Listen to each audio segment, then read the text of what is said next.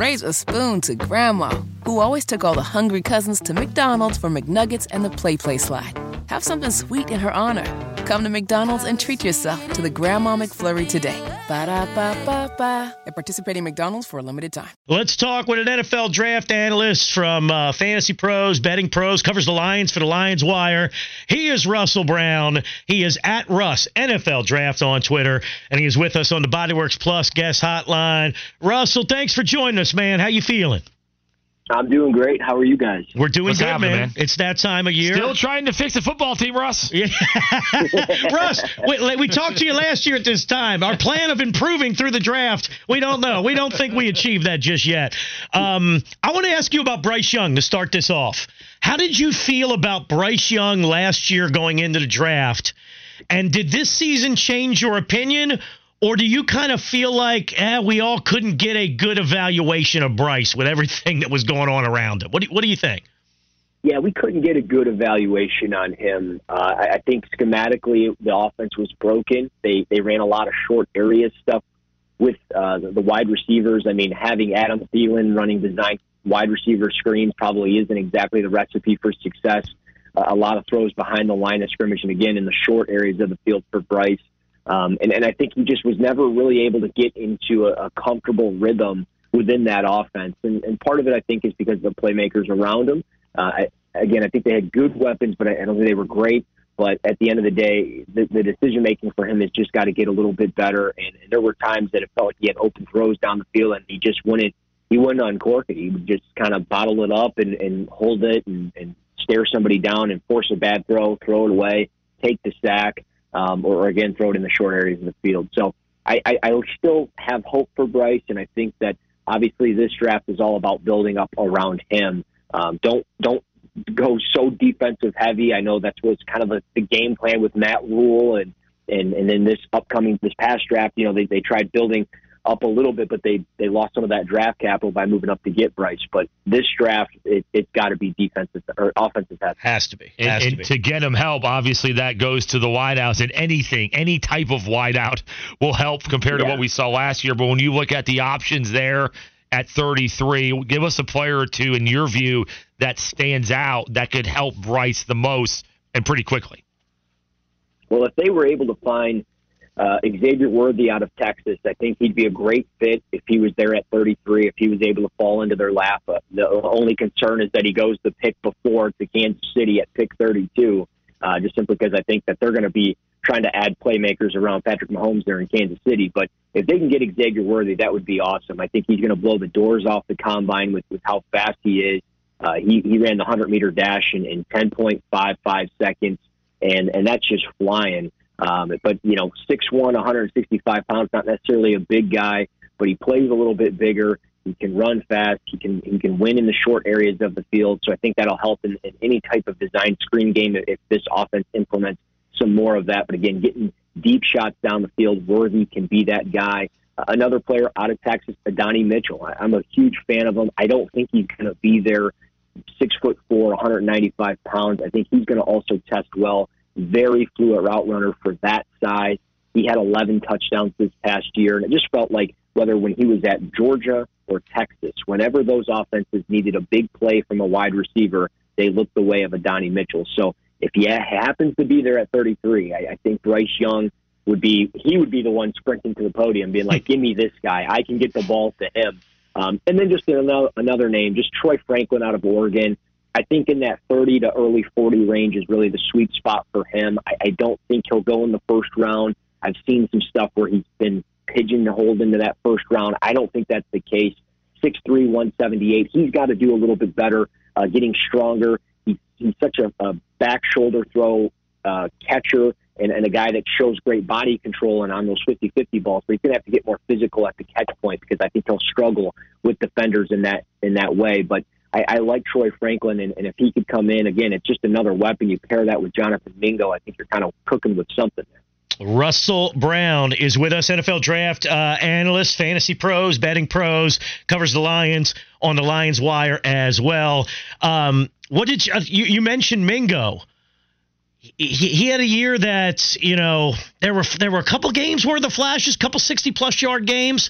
Probably hard to evaluate him in this offense too, but it wasn't a great rookie season for him. How did you feel about, you mentioned him, how did you feel about Mingo last year, and have you changed your opinion on him at all? No, I think, he was fine as far as what you were getting out of the quarterback play. Again, schematically, I think they were a little bit broken. I know there was no touchdowns there, but 43 receptions, just over 400 yards. I think that's fine for a second-round pick, and I know it's a relatively earlier second-round pick, so I understand maybe there's a little bit of a higher expectation, but when the quarterback is struggling and the offense is overall struggling, it's really hard to kind of grade a guy that was, 21 years of age, 22 years of age.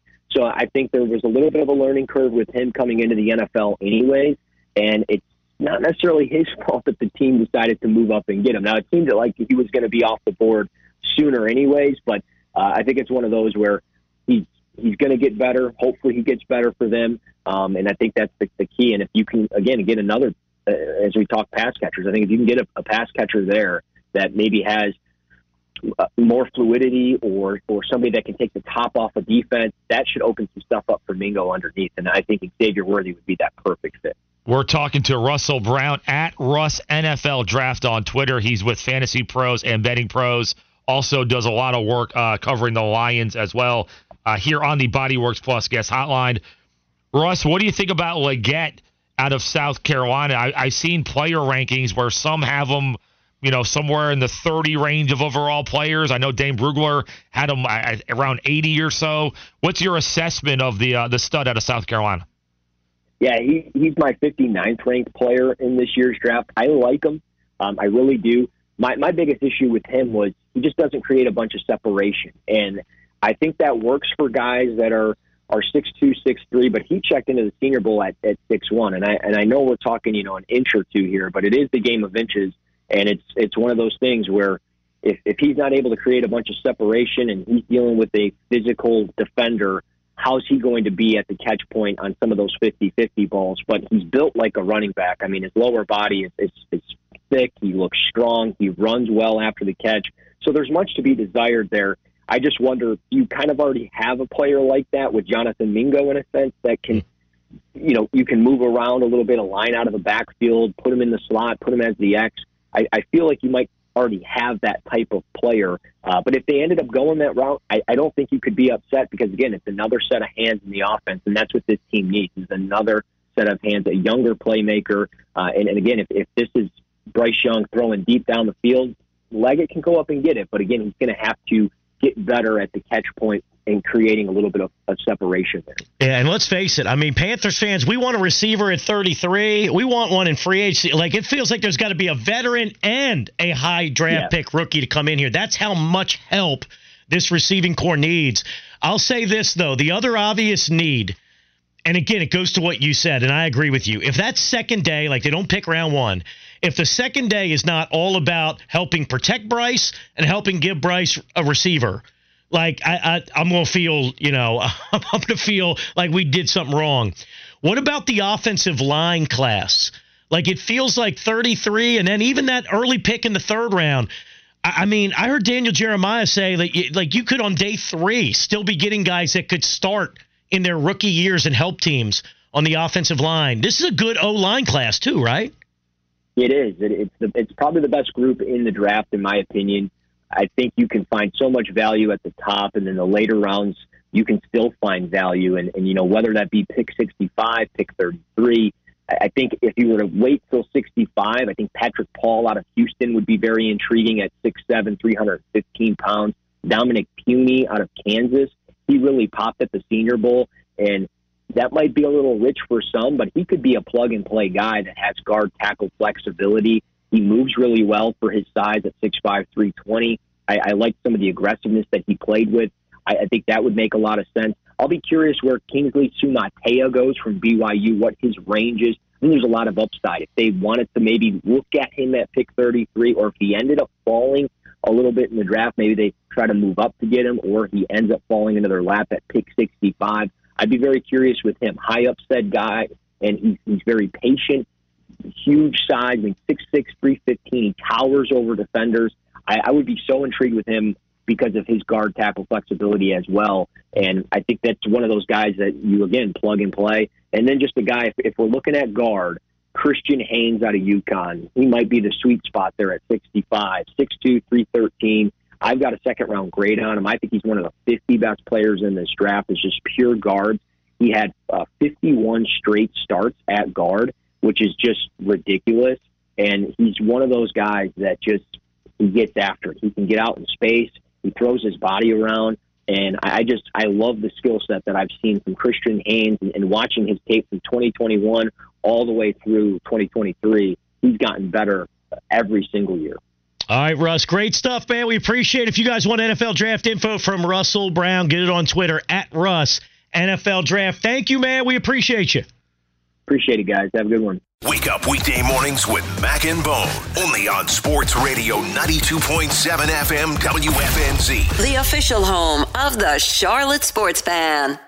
Raise a spoon to Grandma, who always took all the hungry cousins to McDonald's for McNuggets and the Play Slide. Have something sweet in her honor.